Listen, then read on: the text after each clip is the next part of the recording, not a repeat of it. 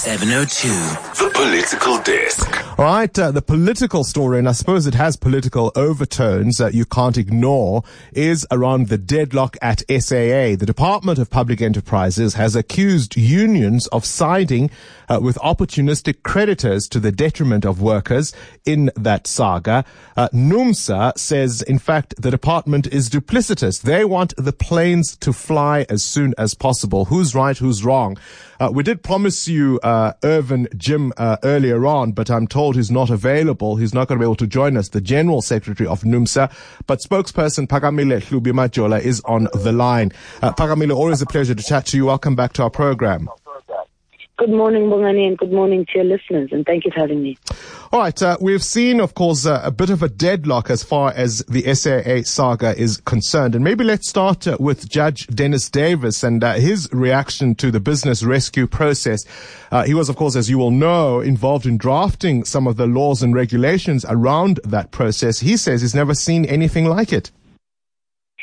Well, yes, indeed. I was listening in on the court hearing. There was a labor appeal application which had been made by the business rescue practitioners in an attempt to set aside a decision by the labor court. The decision was very explicit that they may not retrench workers until they've developed a business rescue plan.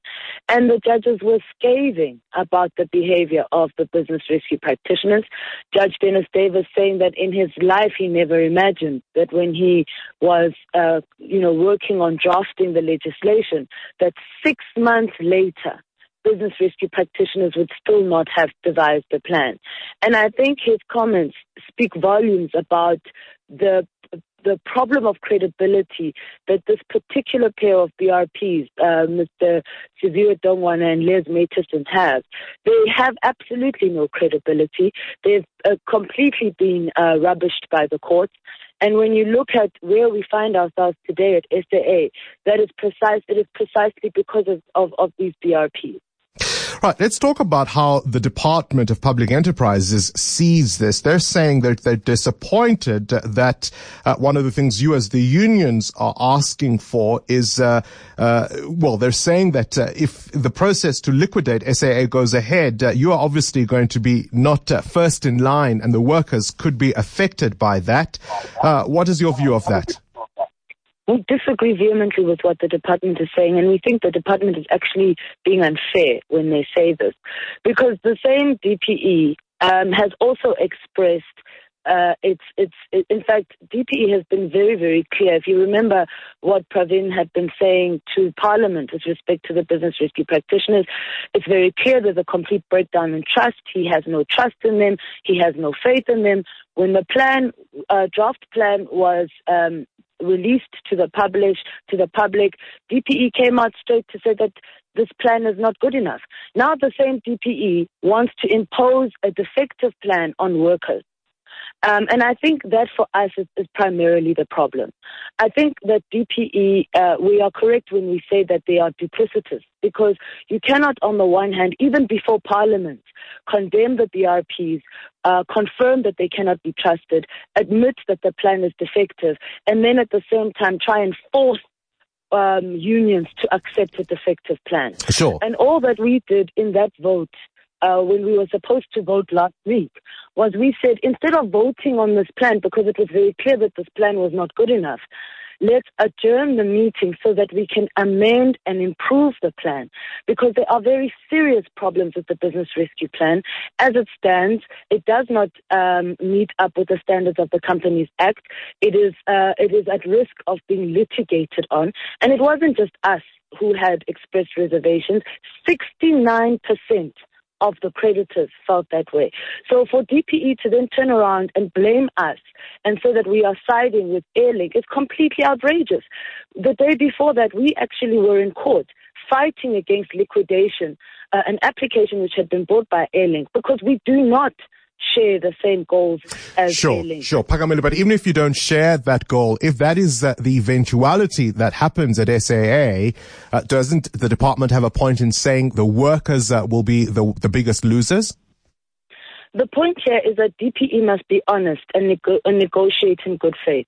If the very same DPE that has been saying they don't trust the BRPs, that has actually itself rejected the plan, why don't they come and work with us to amend the plan so that it can be an acceptable plan that will not put everybody at risk of liquidation? I think that's a very simple way of doing this. Now, we should ask ourselves why DPE does not want to come to the table and negotiate on that. Could it be perhaps that DPE actually secretly wants this defective plan to be implemented? And if that's the case, then we have to ask ourselves very serious questions about the true motives of DPE. Is this an entity that is interested in the long-term turnaround of SAA, or are they themselves out to destroy the airline? One of the contentious issues, of course, is when flights may be resumed. You're pushing for that to happen as soon as possible because you're arguing that SAA's competitors aren't grounding their planes. They're going to try and get back to the skies as soon as possible. The DPE, Department of Public Enterprises, and the business rescue practitioners are making the argument that Mango could more or less take some of the flights that SAA would have flown as a cost-saving measure. Why is that not good enough? Because the plan was supposed to be a rescue plan for South African Airways, not for Mango. Mango, we've been explicitly told by the BRPs, is not under business rescue. So then why are we in the process of rescuing Mango? And I think that for us is the crux of the issue. If you are talking about SAA being viable and you're talking about the long-term sustainability of SAA, SAA must fly now. SAA's routes, as we speak, are being taken over by global competitors, and they're being taken over by other carriers. It's regional routes, for example. Airlink is going to benefit from those routes if SAA does not operate now. It's really very simple. If we are talking about the long-term sustainability of this airline, then SAA should fly now. But also, and more importantly, Bongani, is that this DPE cannot justify the loss of 3,700 workers during this time of COVID-19.